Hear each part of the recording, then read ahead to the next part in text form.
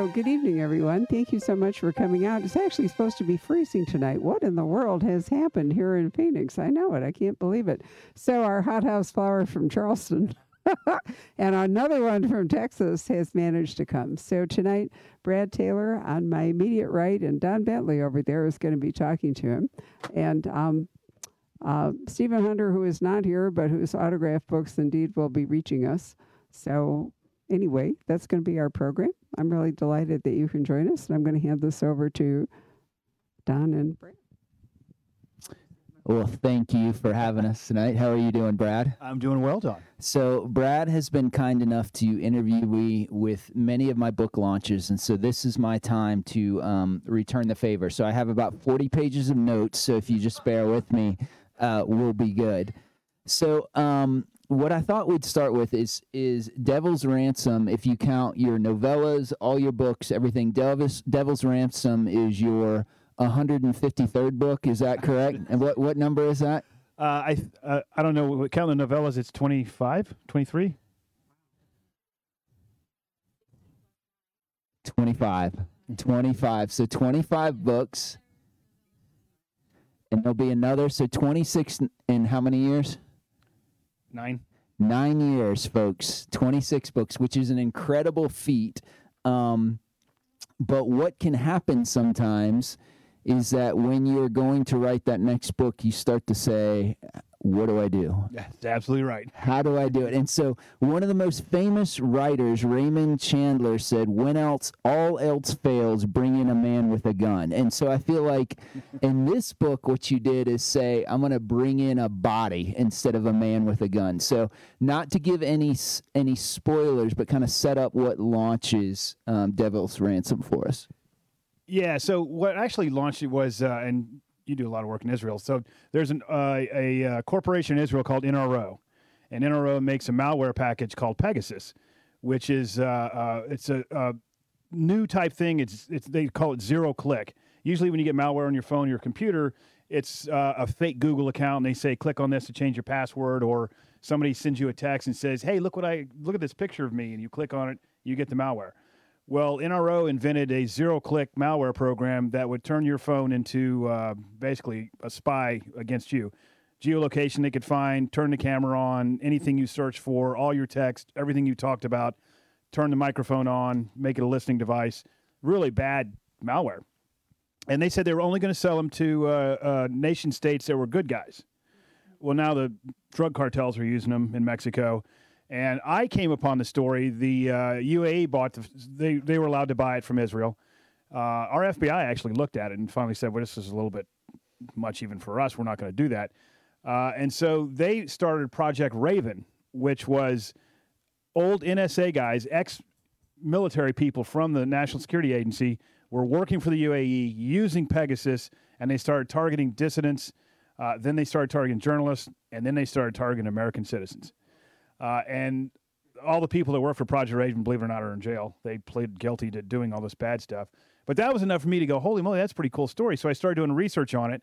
And then I fell into the ransomware problem set, which is... A comment on that, but this is a better one. And to me, this one just so captures Pike. And so I'm going to blank out the name of the person that he's talking about so you don't know. But this is Pike on the phone with somebody. And he said, you mean blank? And his pack of pipe hitters, they're dead. I killed them in Croatia, and now I'm coming for you. So talk a little bit about who Pike Logan is and why he gets to have cool dialogue like that.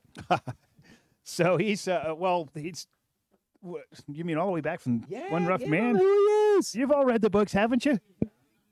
I don't think I need to go back to the very beginning. All right. That was a lazy question. He is. Tell a little bit about him. Just a little bit about Pike. Okay, well, he works for the task force, which is when I originally created this, when I originally set out to write, I didn't think I'd ever be published. I was just going to write a story of redemption. And, you Google, how do you be a writer? And they say, write what you know. Well, I was a special forces guy, so that's what Pike became. But if I'd have been a police officer, he'd have been a cop. If I'd have been, a priest, Jennifer would have been a nun. But I was a counterterrorist guy, so that's what Pike became. And so I had to I worked with a bunch of classified organizations, and I didn't want anybody to say that I was just changing the names and writing about real units in a fiction setting, so I completely made up the task force, which we don't have anything like that. People ask it all the time. We just don't. We always fantasized. We wished we had something like that because it's very hard. It's impossibly hard to get anything done in the real world. It's really hard to do. So if you have every place on the planet for the United States, there's a lead federal agency that's in charge of it. Well, if you get in a war zone, lead federal agency's me. It's the military. Well, I can do anything I want to in a war zone. I can slay people left and right. But if it's outside of a war zone, lead federal agency is State Department. So if I want to do something in Zimbabwe, or in the real world I'm talking about, if I want to take down a terrorist in Zimbabwe, I've got to, 1, convince DOD to send me there. 2, I've got to convince State Department to let me operate. 3, I've got to convince the CIA to let me operate. And there's just a whole host of things you have to get through. People always ask me when I used to teach over at Citadel, is like, how can we do so many attacks inside Somalia? How come we're killing al-Shabaab? We don't do it anywhere else. There's a very easy answer for that. We don't have an embassy in Somalia. There's nobody there to tell us no. I could do whatever I want to. There's no CIA station chief over there. There's no embassy over there. There's no ambassador over there. I can be the lead federal agency there. So you have a cool quote you say sometimes too about if this was real and about the PowerPoint and stuff. Can you do that? So somebody says, if you were going to write a real story, what would it be like? It would be 300 pages of PowerPoints, and the very last chapter would be mission denied. And So you talked a little bit about your background, and you served in a position of leadership in the most premier counterterrorism organization in the world. And so you can obviously see that influences your writing a little bit. And I think your experiences probably influence your writing a little bit in that this one is set during the fall of Afghanistan, and Afghanistan figures very prominently in the book. And so can you talk about why Afghanistan? Yeah, I actually, my publisher actually asked me early on, are you going to write about Afghanistan? And at the time, I was like, no way in hell am I writing about Afghanistan. It's raw. I don't want to talk about it. I don't want to have anything to do with it. I'm not going to write about Afghanistan. But I still was tracking it. I mean, I'm sure you were tracking it. I'm still reading everything about it. I'm just not going to put it in a book. It's not something I'm going to touch. And then one day I came across this story that they had lost, the Taliban had lost the Bactrian treasure, and they were going to lop somebody's heads off if they don't bring the treasure back. And I was like, what the hell's a Bactrian treasure? Never heard of it. Well, it turns out that in the late 70s, a Soviet archaeologist, way back in the day, was in the steppes of Afghanistan, northern Afghanistan, came across these tombs, and inside the tombs, to this day, they don't know who was buried there, but it was somebody rich. And in the tombs were these artifacts from all over the Silk Road. So they had daggers from Serbia and jewels from China and stuff from Greece and all the way everywhere back and forth full of gold. And it was called the Bactrian treasure. And they took it down to the presidential palace and showed it off to everybody and things like that. Well, then the Soviets invaded, and in '89, the Soviets left. Well, when they left, the treasure disappeared. And everybody figured that the Soviets had just melted the gold or stuck it in their vehicles and took it with them. Well, then fast forward 2001, we take over Afghanistan, stabilize the government, and this guy comes out. He's literally the keymaster. Hey, I got to show you guys something. I've been keeping a secret here for the last 15 years. Let me show you something. He goes underneath the main bank vault in Kabul. This is a true story. Unlocks it, and there's the treasure. He had hidden it all those years and hadn't told a soul where it was. Well, fast forward to when we were now just leaving Afghanistan, the Taliban's taking over, and they lost the damn treasure again. And so I was like, I can put that in a story right there. So I don't know where the treasure is for real, but in my book, I can tell you where it is. It's... So you also, as part of Afghanistan, what I thought was super interesting is I've heard people probably erroneously describe the Taliban. They're like, what are the Taliban like? And they're like, those are cavemen with automatic rifles, right? You show a different aspect of the Taliban and a different aspect of a unit within the Taliban that plays very prominently in the book. Talk about that a little. Yeah, so there's it's a real organization. It's called the Badr 313 Battalion. And if you look at the fall of Afghanistan just recently, when there was a bunch of guys running through the airfield after we'd left, after Chris Donahue was the last guy on a plane, flew away, you can see them running around. They look like Western SOF are inside that building. They got Peltor helmets on. They've got multicam uniforms on. They're holding M4s, not AKs. They're not wearing a goat holder thing. And that's the Badr 313 Battalion. And they were literally trained to be, I mean, if mimicry is the greatest form of flattery, they said, well, I'm going to look like the Americans. And they had all the equipment, everything like that. And they trained that way. The only difference is they also always had a suicide wing as well, which obviously we don't have a suicide wing, but they did. And they were very well trained, and they did most of the fighting, and they were somebody to be feared. Our Kondak forces, the thing he's talking about is Pike's going to extract a guy that's trying to flee from the Taliban because he's done a lot of damage to the Taliban, and they really want his head. And so that's how Pike gets involved with it. The Badr 313 guys, a lot of them are trained in, not trained, but went to school in England, went to school in France, speak multiple languages, came back to Afghanistan because they're true believers. But they're just our equal. I mean, not our equal, but they're pretty damn close. They're not like the goat herder with the flintlock. They have all the same equipment we did, and they train that way. So what struck me as I was reading that is that some of the writer inside baseball is that you need a bad guy that is the equal of your protagonist, right? In order for the reader to feel like there's something at risk. And when I was reading about the Afghan who you picked as the leader of that, I felt like a lot of his, not necessarily mannerisms, but his competence level rivaled Pike's. And I wasn't prepared for that. I'm like, holy crap, like this is the Afghan equivalent of Pike. Like, was that intentional, and how did you go about setting that up? Yeah, it definitely was intentional, definitely. But I didn't want to make him Pike with a Taliban beard. You know, he's not Pike. And we actually talked about this. I don't know if you remember. Yeah. You finished the book, now you realize I didn't take your advice. Okay. I wasn't going to bring that up, but... So I had a problem at the end of the book. So these guys are bad guys, and they get caught in a Pike's going to solve this problem, but he doesn't have to necessarily kill everybody. He can solve the problem without killing everybody. And I was talking to Don over a beer. Was that at BoucherCon? I can't remember where. Yeah, Thriller Fest or BoucherCon. Yeah. And I said, I don't know if I'm going to kill these guys. And he was like, oh, you got to kill them. They all got to die, every one of them. And I ended up not killing them. And so, but that brings up a moral dimension for Pike. He's got an issue now. Are these guys going to go back and kill more Americans because I didn't literally murder them right here?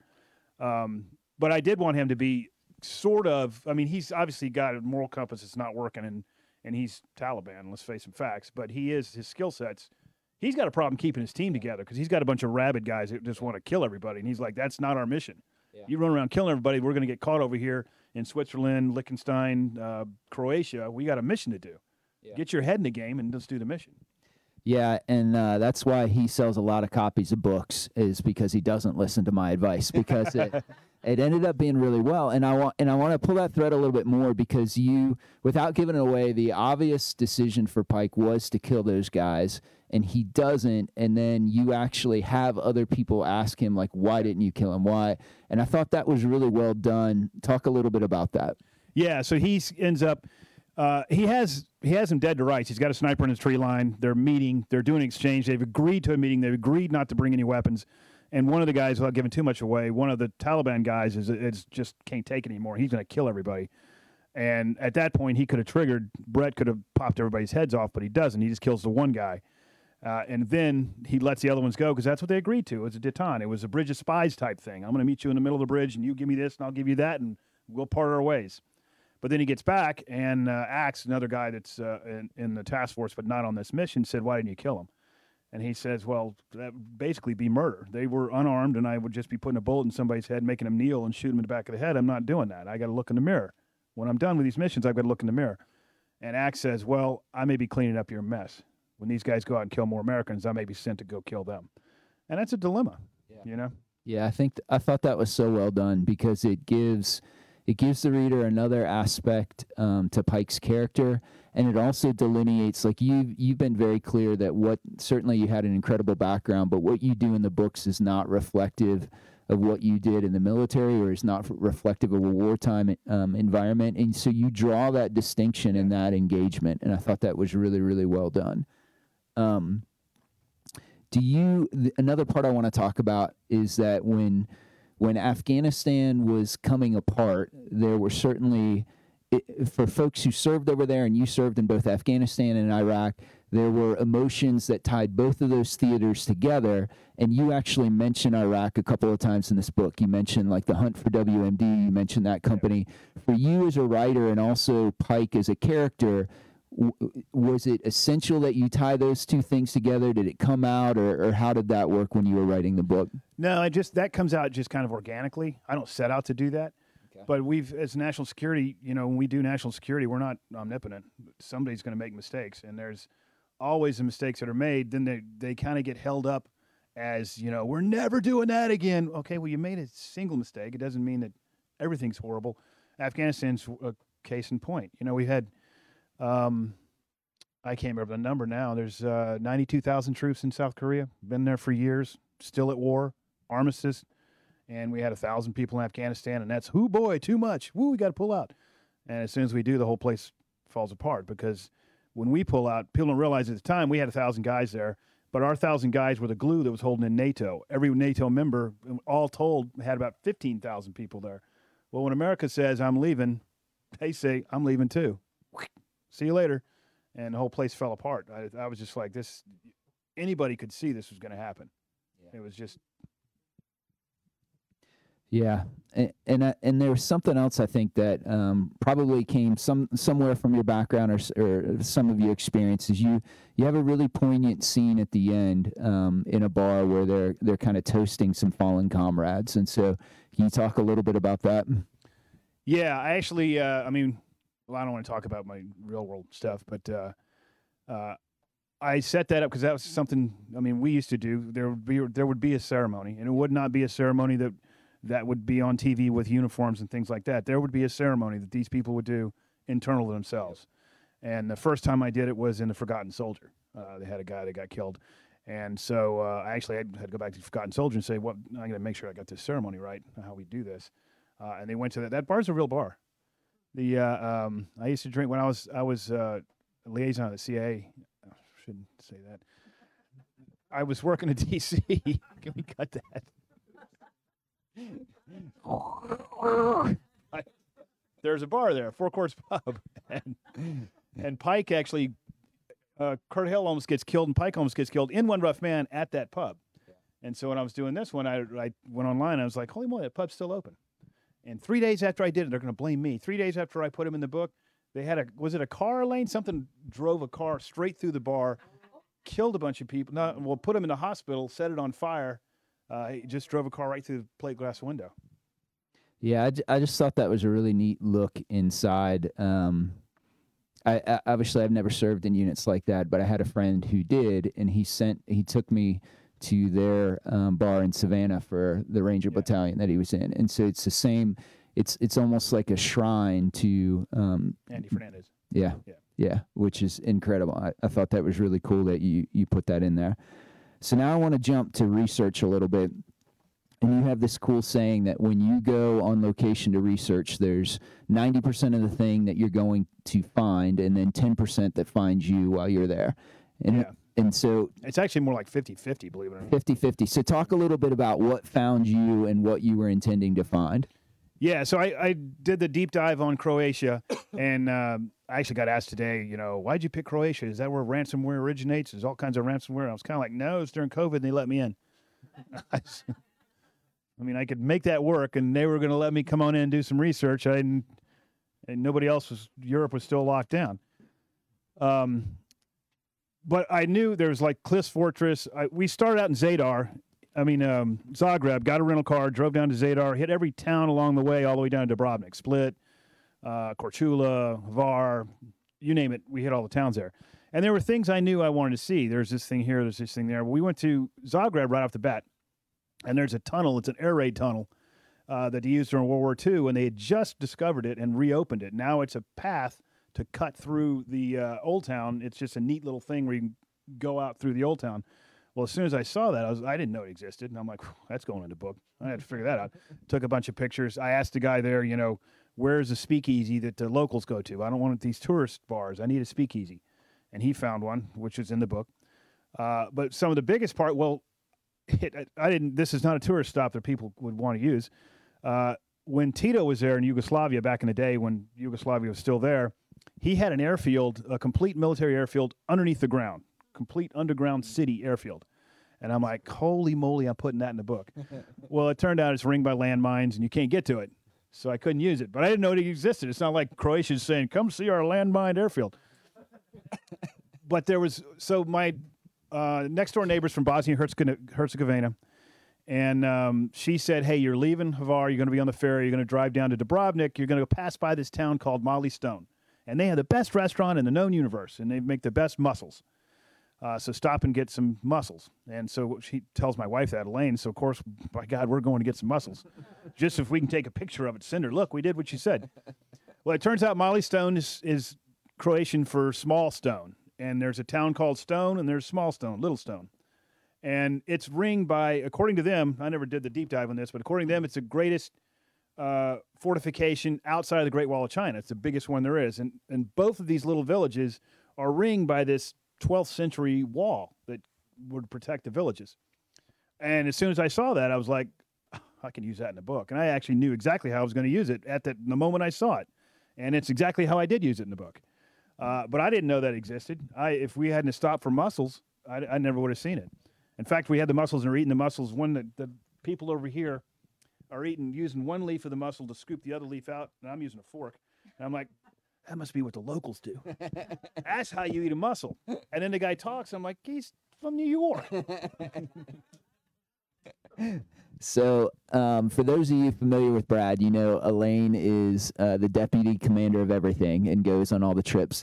And so there's a cool little story you mention in the acknowledgement section, but don't explain, about you and your beautiful wife spending 8 hours hiking through a forest. So I was wondering if you could tell that for us. Yeah, that was a nightmare. So the Pliffids National, and first of all, if I mispronounce something, then I don't know how to pronounce it. I know how to spell it.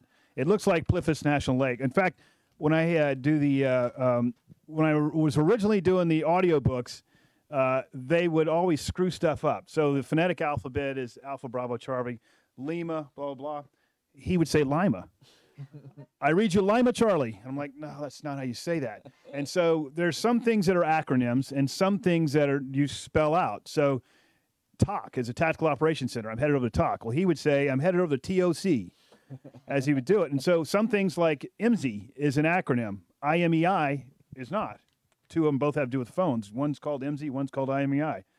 So I would send it to Rich Orlow and said, look, if you have any questions on any of these acronyms, just tell me, because JDAM is JDAM, Joint Direct Attack Munition, but we say JDAM. AAR, we don't say R, we say AAR. So just ask me, which ones you don't understand, and I'll tell you. Well, he started sending me everything.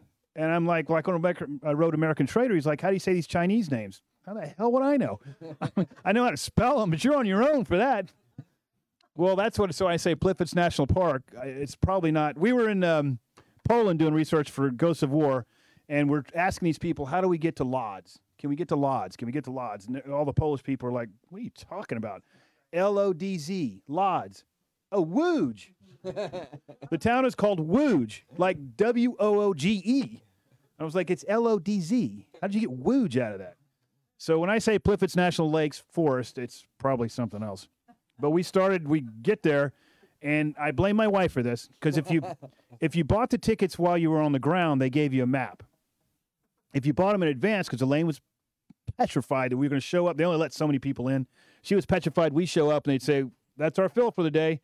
So we had tickets in advance, and we had them on our phone. So we went in there and did it, started walking. The signage is atrociously bad.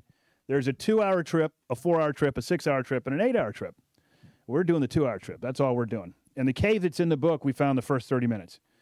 Then we get on a ferry, and we're going across the lake, and there's a bunch of little kids. I mean, they're 4-year-olds and things like that. I'm saying we still got to be on the 2-hour trip because nobody's taking these kids on an 8-hour trip. BS. The Croatians will. They're hiking. So we go off with all these people. Next thing you know, we're out there. It starts raining. We're out there. There's no way back. And we just kept walking and kept walking. Nobody's speaking English. We don't have a map. I'm trying to talk to somebody. Every sign's pointing a different way. Every time we get to a sign, it says, the boat dock is over here. I was like, we left the boat dock. It can't be up here. What, did we go in a circle? 8 hours later, we finally are at the very top, and I see a bus, and I'm like, thank you, Jesus. Let me out of here. None of that made the book. We were sopping wet. But it was a high point in your marriage, is what I'm hearing. High point right? in the marriage. Yeah. So I want to jump real quick before we go to reader questions or folks questions people ask me. It's just more of a general kind of technique for you. One of the things that you're known for is your crisp action and fight scenes. And I talk a lot about your fight scenes because I bookmark, like Jack Reacher on one side is very blunt force and very simple but works. Yours has a whole lot more technique to it, but is also very crisp, and it still flows very well and has that same. So when you go to write a fight scene, what does that process look like for you? I actually, what I'll do is set the scene up in my head. Well, here's what I want to do. In fact, there's a fight scene early on in Tajikistan, which I completely screwed up. Luckily, I fixed it. So the Jennifer's on a roof with a sniper system. Pike, Veep, and Brett and Knuckles are going in. Mm-hmm. They didn't have any weapons, so it's just going to be a hand-to-hand fight. It was a great scene. I mean, he's in there kicking ass. They're all fighting each other back and forth. And then I got done with it. I was like, why on earth would they go into this building without any weapons? Nobody would ever do that. Jennifer's out here killing people with a sniper weapon, and they're just going to run up there barehanded? So then I had to come up with, okay, they're going to have weapons, but I still want a fight scene. I just don't want a shootout. And then you start recrafting everything. Okay, this is – because everything – the hardest thing for a fight scene, for me anyway, is there's 1,000 things Pike could do. Mm-hmm. He's going to do one. Yep. Well, you better explain why he didn't do 999 to the reader, or they're going to say, well, that's the dumbest thing I've ever heard of. Why didn't he just do X? So I've got to figure out what would happen here. And sometimes bad things happen in fights. It's not always a perfect, pristine thing. So I can get away with some, but I can't do it to the point where, Pike's going in with his weapon and he tripped and it went out the window. Yeah. Yeah. So he was forced to use his fist. You got to come up with a reason why he did that. Yeah, I like that scene in particular is really good because what he had for his first plan didn't work. And so I think too many times writers, it becomes very straightforward. And I think what you're really good at is making it hard on Pike, even in the scene, where a lot of times what he tries to do first doesn't work and he has to flex off that. So I want to shift gears a little bit. And when I said that I was coming to interview you, people were kind enough to put some questions in the comments. So this one I thought was a pretty good one. And it's, have you ever, he was kind of giving homage to the fact that Pike is in some pretty hard to escape situations. And he said, have you ever, as you're in the drafting phase, put Pike into a scenario and then not been able to figure out how to get him out of it? Yes, I have. That happens, and it's not so much that I can't figure a way to get him out of it, but I can't figure a way to get him out of it without looking stupid, without the reader going, oh, come on. That would not happen. Because in real life, if you're driving a car and you bend down to touch the radio and then you look up and boom, you're in an accident. You're in a wreck. That happens in real life. Mm-hmm. Now, if I did that with Pike and then the guy he got in a wreck with was the bad guy, I'd be like, well, that's convenient. He reaches for the radio and now you found the bad guy? Come on. So you have to really make sure that everything you're doing is credible. And there's been times when I've completely backed out and said, this is not going to work. I got to reset something. In fact, when they're in Split and they're going up the back, Jennifer and Brett are going up the back and he's going in the front, that stairwell's real. That whole place is real. But getting up to stairwell, I was like, how quick could I get up that stairwell? And so, I did it. I was in Split. How quick could I get up there before they trigger, and how soon could you get barrels on? Because when I originally wrote it, they were running around that room a little bit too much. It's not that long of a stairwell. Pike would be on them by now. So I had to rewrite that so it didn't look ridiculous. So real quick, you like this book in particular, you have so many different locations and so many cool things in each location. Like there's not one scene, I don't think, where it's just a bar, a generic bar, like every one of them. And so is there one thing, like one neat thing in particular that you saw on the research trip that was kind of your favorite setting? Yeah, I think it would be actually the palace in Split is really, really cool. Macaroon restaurant was really cool. That whole area is really cool. The Game of Thrones I got sick of. Yeah. Game of Thrones is everywhere in Croatia until the point Cliff's Fortress, which I just wanted to go see, was built in the 11th century, and you sit there and look at this thing on top of a ridgeline going, how on earth did human beings build this giant fortress that long ago without, any mechanical advantage that we have nowadays? Mm-hmm. And then you get up there and there's a bunch of dragons and they filmed Game of Thrones here. The underneath split itself is cellars from Greek times where they still got carvings on the slaves had carved into the walls, and it's ancient stuff. Well, that's also where they had the dragons, and they filmed that. So now it's a Game of Thrones thing. Everywhere I went was some Game of Thrones thing. I was just like, I'm sick of Game of Thrones. So this one is maybe more applicable since you do so many novellas and stuff that tie in. Is one of the readers said, have you ever thought, or do you have any plans of ever going back before One Rough Man and talking about Pike's background before then, or what he was doing before One Rough Man, or any ideas of ever doing that? So what's that guy's name? Because he hasn't read my novellas. So the very first novel I wrote was A Call Sign, which is set before One Rough Man. And The Target, which is Shoshana and Aaron's origin story, set in 1998, way before One Rough Man. 2 strikes. So I have done that a little bit, but not a whole lot. Let's change the question. Do you have plans to do that again? If it strikes me, I might. The one I just wrote, which is still being edited, is Pike and Jennifer's Honeymoon. Okay. Last one from the readers, and I'm going to modify this a little bit. He said, where do you get your ideas? I think a better question, because I've heard you say this before, is when you sit down to write a novel, can you walk us through kind of your creative process and how you go about doing that? Yeah. So there'll be some idea. I already explained the whole ransomware and Pegasus thing. That piqued my interest. That was it. I was like, that's pretty cool. From there, then I just start building it out. Who's the bad guy? Who would want to do this? Who would not want it to happen? How is this going to factor? How's Putin feel about this? How does that oligarch going to do it? And that kind of stuff. Like, probably the best example of where I get an idea from would be the widow strike. So I was reading a bunch of news stories, and avian flu. Actually, I'm going to pat myself on the back for the widow strike.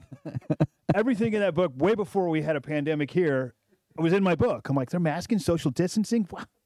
I nailed that. I'm a genius. I nailed that all the way down. But avian flu is a very, very deadly flu. It's got a 40% kill ratio. If you look at COVID, it's 1%. So a 40% kill ratio is going to wipe out the human population. So that's the bad thing. The good thing about avian flu is it's not airborne. The only way you get it is if you cut your finger and you're messing with a bird that's diseased, you'll get it and you'll probably die. But you can't really spread it like COVID. Well, these people were... now we know it's called gain of function. They were making the avian flu airborne so that they could make a vaccine. So if it ever did mutate, they would have a vaccine available to keep Armageddon from hitting the population. They were going to publish all the results into an open source biomedical magazine, and we have an actual biomedical board. And this was when did I write that? 2014, 2013. So it was a long time ago. The head of the board was a guy now known as Dr. Fauci. At that time, nobody ever heard of him. He said, you cannot publish that. If you publish that, you're giving terrorists a blueprint of how to make a biological weapon. Huge fight went on. Well, I read that story, and I was like, that's a book. Nice. And that's how that whole thing started. But after Nice. that, I started figuring out who is going to be the bad guy and who's going to be, And you call it the vector, right? Like yeah, you my have threat vector. your Who's going to threat do what? vector. Because you don't do the same thing every time. I remember saying sometimes you look like a genius without even meaning to. So I was looking for, I was doing Days of Rage, and I had, I didn't want Al Qaeda, I said, and I was like, these Boko Haram guys have been lopping heads off. I'm going to put them in there. As soon as the book comes out, they kidnap all the girls, and everybody's like, Brad's predicted the future. I was like, well, they kind of been lopping heads off since 2009. You don't really read about it, but okay, I'll take it. So last one before we open up to the audience, the online folks. Anything you want to say about what's coming next? Yeah, I made a mistake. I'm writing about Ukraine. So should I give away the big thing, Elaine, or no? Keep it secret? No, it comes out in the first chapter. So there's a thing in Russia that Putin has. It's called a perimeter. Have you heard about perimeter? It's a perimeter system, otherwise known as the dead hand.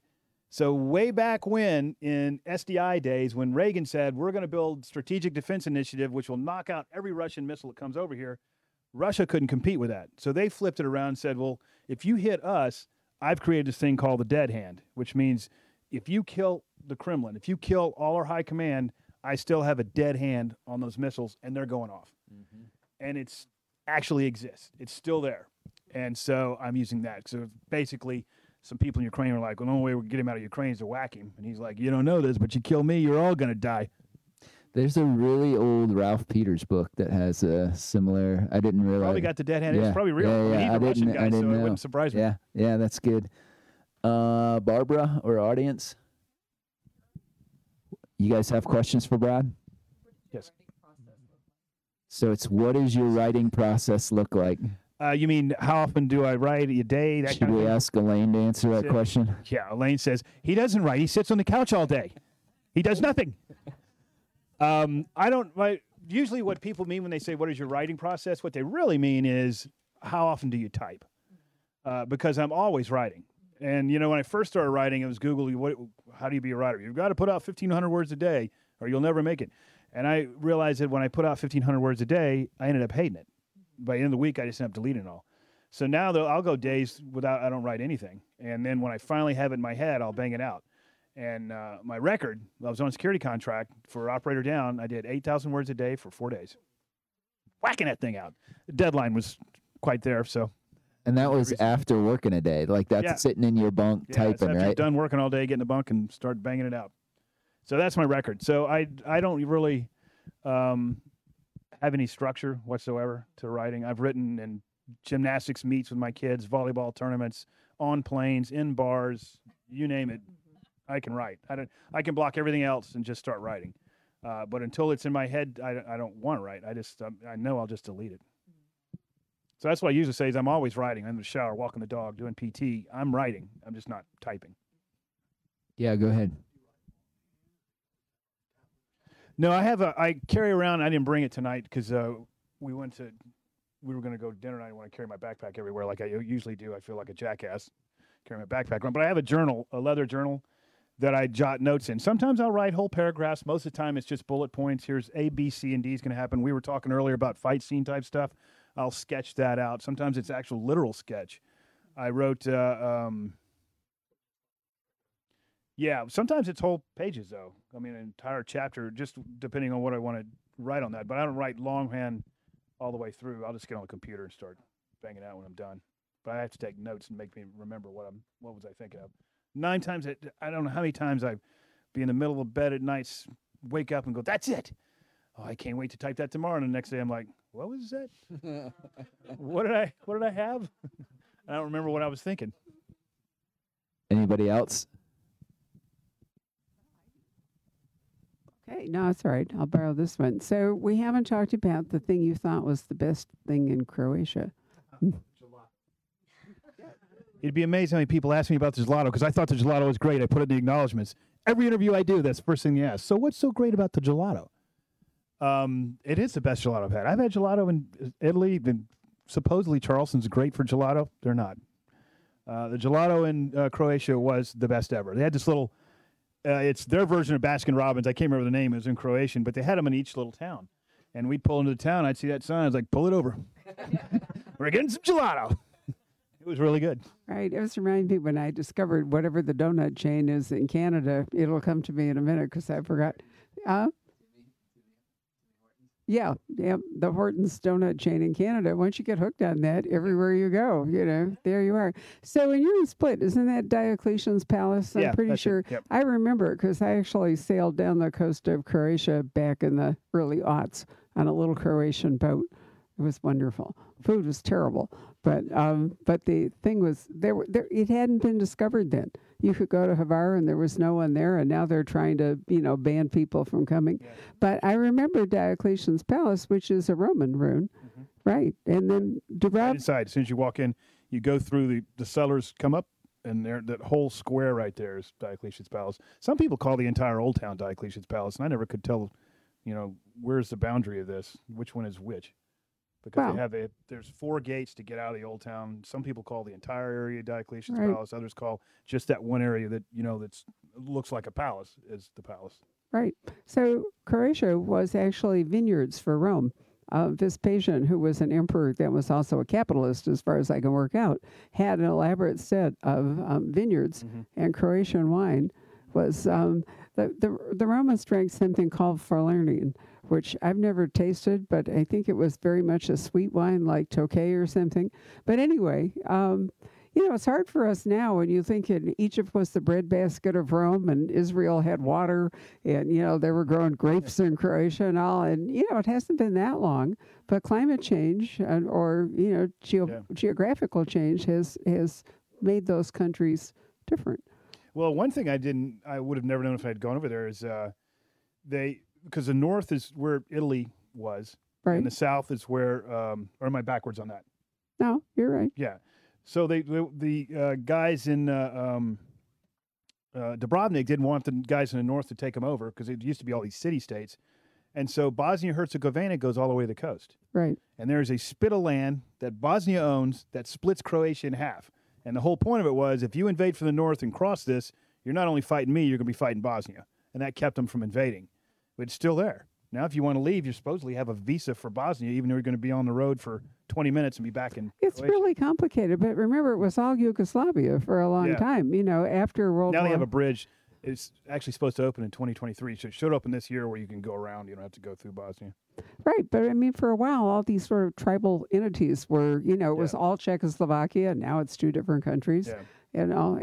So the map is They don't like Serbs. I can tell you that. No, I don't know how Tito ever held it all together, to be really honest. But anyway. On airfields. Yeah, I love the underground tunnel thing. I think that's really exciting. There's apparently some terrific hiking in Croatia. I did it on the water, so I'm not familiar with the hiking. But did you do any of that? Epiphanis National Forest. I guarantee you go there. You can hike for 8 hours, hike to your heart's content.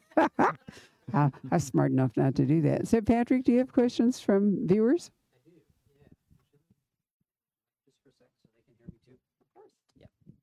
All right. So Lyndon, who's watching, would like to know how many hours of editing do you do compared to the writing? How does that split up? That's a good question. I've never really timed it. Generally, what will happen is I was talking about when I'm collating what I want to talk about or how I want to write. So I'll write 4 chapters, maybe 5 chapters, a section of the book. Then when I'm thinking about where am I going to go next, I'll go back and edit that. And I usually wait 2 days. If you read it right off the bat, you don't catch it. If you wait 2 days, then you start catching things. Okay, what about this? What about that? What about this? So for me, I've talked to people who say they write the entire first draft and then they go back and edit the first draft.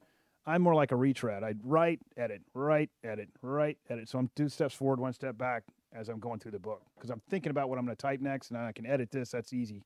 I just got to fix it. How do you do it, Don? Whatever Brad says. No.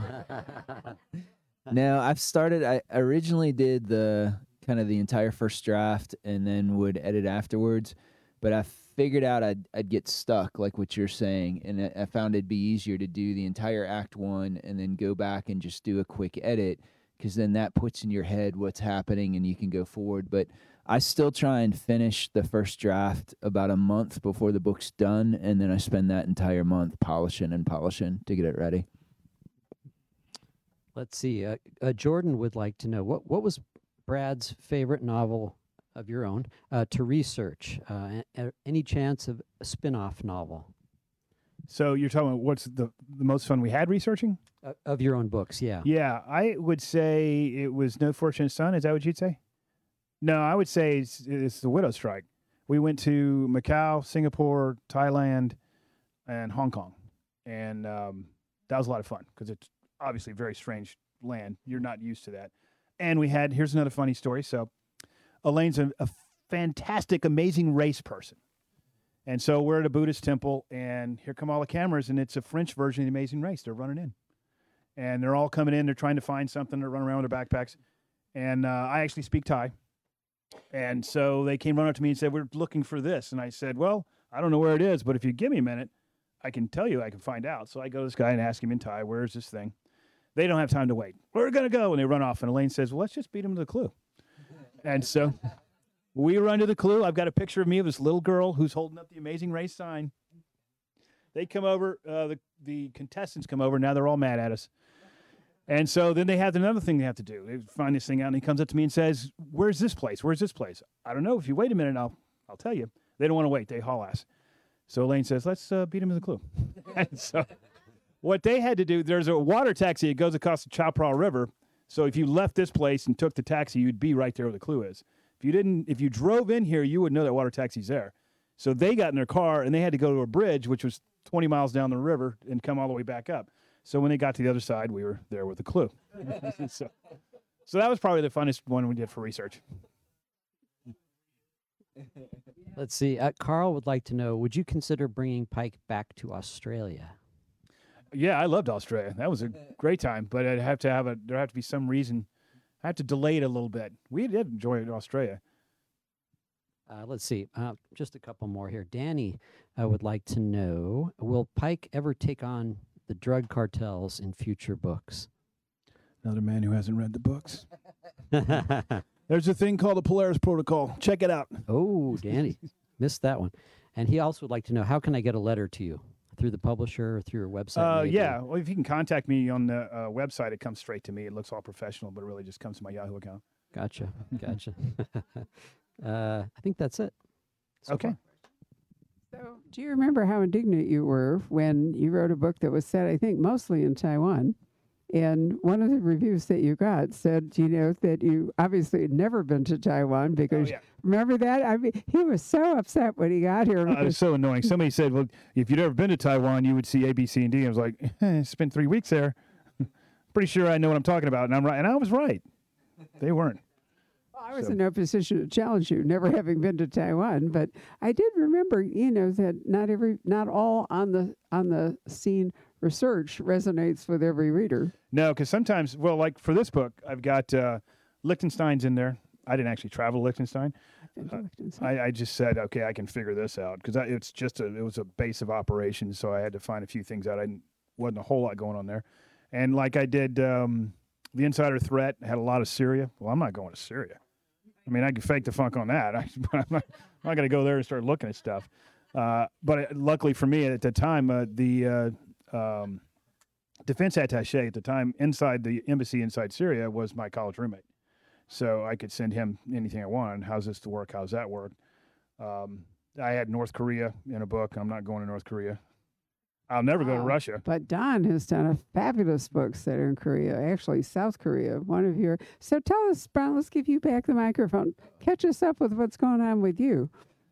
Yeah, so this year's a little crazy. What I tried to do was catch up with Brad in 1 year. And so this year... So you wrote a book a month? Yeah, a book a month. So I have the next Matt Drake book that's called Forgotten War that comes out on the 25th of April. And so that actually takes place during the fall of Afghanistan. And so it happens when Afghanistan falls and then actually 10 years prior. And so like a lot of Afghan veterans, like Brad was said, that just resonated with me. And I knew I had to put that in the book. And then I have 2 Tom Clancy, Jack Ryan Jr. books come out. So Flashpoint comes out in May, and the other one doesn't have a title because I'm still writing it, but it is also supposed to come out this year. So that's going on with me. Wonderful. I really love Don's books, both his own series and the Clancy books, which keep changing. Any of you watch the new Jack Ryan on television? I thought it was the best of the 3. There was some astonishing action. And what I really love is thanks to drones, there are amazing scenery. I mean, they're in Prague. Remember? I mean, did you happen to watch it, or would it just screw up whatever you're doing? No, but really, I really thought that the scenery for it was amazing. I'm trying to remember, is that the one with all the stuff in Moscow, or is that something else I recently watched? Because I watched Mark's The Gray Man, because Mark is coming in next month. So And I'm only 4 episodes into it, and this one was actually isn't this the one with the Russian Yeah, guy? it has the Russians in Ukraine, but it was actually filmed before the Russians invaded Ukraine. Well, it And had to so, be, because if you've never been to Moscow, and I have meant to go, but now instead I'm going to cruise the Great Lakes because I don't think it's a really good idea to go to Moscow. But I spent a lot of time in St. Petersburg. But there is some fabulous footage of Moscow, and it may be the closest that we come to it. But I thought the plot held together better than the other ones. And then Prague featured back into Mark Rainey's The Gray Man, which I just happened to watch, which I thought got a little... Oh, I'm sorry. Yes, sir. How long from when you finish to when it's released? Generally 6 months. About 6 months. Yeah, but So- it could really change. I mean, Yeah, it sometimes for can- some yeah. people it's like 2 years, and for other people, So I was doing 2 books a year. Then it was definitely, I mean, that flash to bang on that thing was you had to get the jacket copy and the cover art in on day one because 6 months out, they're sending catalogs out to the bookstores.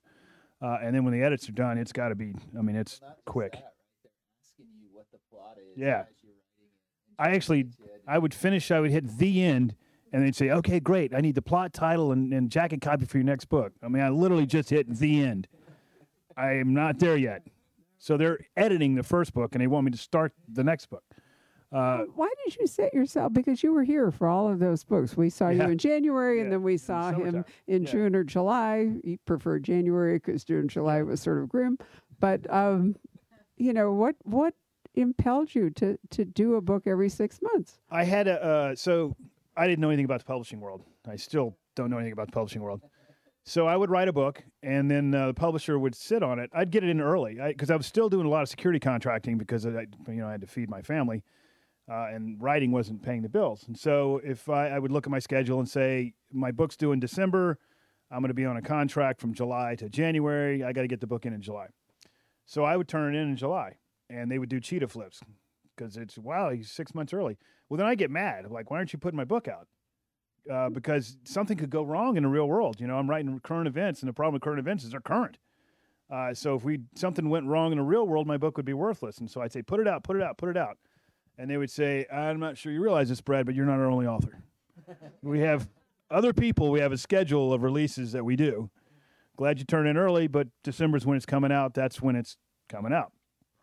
And so I did that for 3 books until they said, okay, Smarty Pants, you want to do one every 6 months? We'll do one every 6 months. And I said, yeah, I can do that. And there's a whole different ball of wax from turning a book in early when you have all this time and having the 6 months, you've got to turn it in. That's it. And so I did that for 4 years, and it about broke me in half, as it will be doing to Don here shortly. Right. Well, I know you said, but are you finding that with more time, you're actually spending it writing? Or do you find, see, that's the thing. Over the years, I can't tell you how many authors have said they're living to the day when they can give up their job and they'll write full time. And then guess what? Yeah, no, Elaine's actually says, when COVID came in, it was kind of like, what are you going to do today? I'm going to lay on the couch. So I got to get back into it to get the mojo back, because I was doing 2 novellas a year, 2 books a year, 3 security contracts a year, 2 book research trips a year, 2 book tours a year. I mean, I don't know how I did it. Honestly, don't know how I did it. I mean, I look back on that, I'm like, I don't know what we were thinking.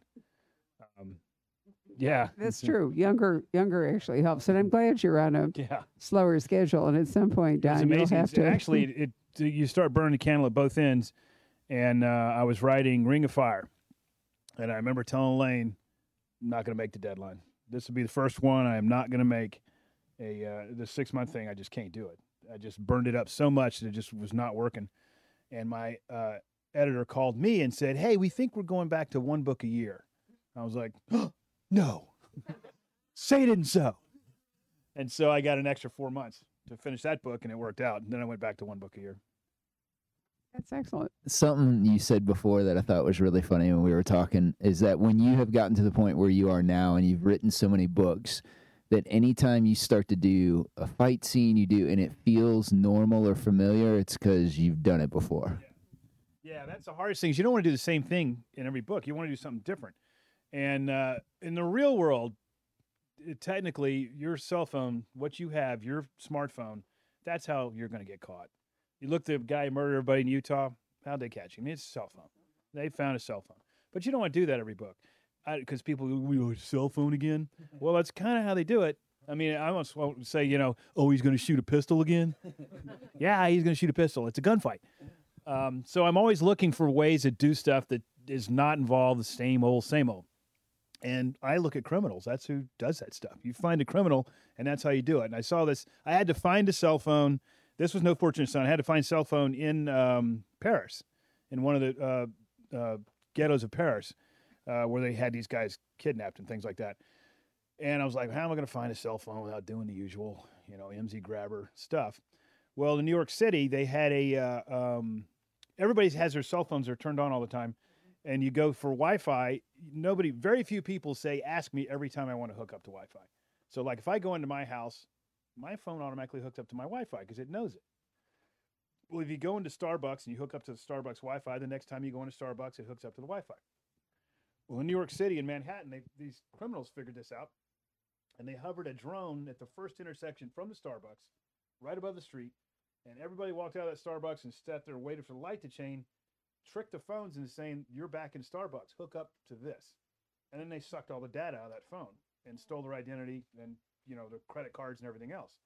And I read that and I'm like, that's how I'm going to do it. I'll just fly this drone over until it, make it connect. You got to set all that up. But I was like, that's how I'm going to do that. I'm not going to, I'll find that. So criminals are the ones that I look at now. So basically, you have to wander the world and wait for stuff to strike you, right? Yeah, these criminals are pretty good about that stuff. I would never have thought of that. That's really frightening. Wow.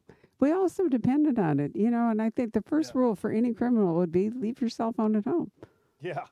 Yeah, you would think that. And then they always have that, you watch Forensic Files and it's, his phone was working all day long and then the day of the murder, it dropped off the net. It's like, well, that's kind of an indicator in and of itself. Very true. Well, thank you, guys. It was really a fabulous interview. Thank you. Love it. Give our authors a round of applause, if you will. Hello. We hope you're enjoying our programs and podcasts with authors. We'd like to expand them, and your help would be appreciated. Please make a donation at poisonedpenfoundation.org. 100% of the proceeds will go to help connect authors with readers in this difficult time. Thank you.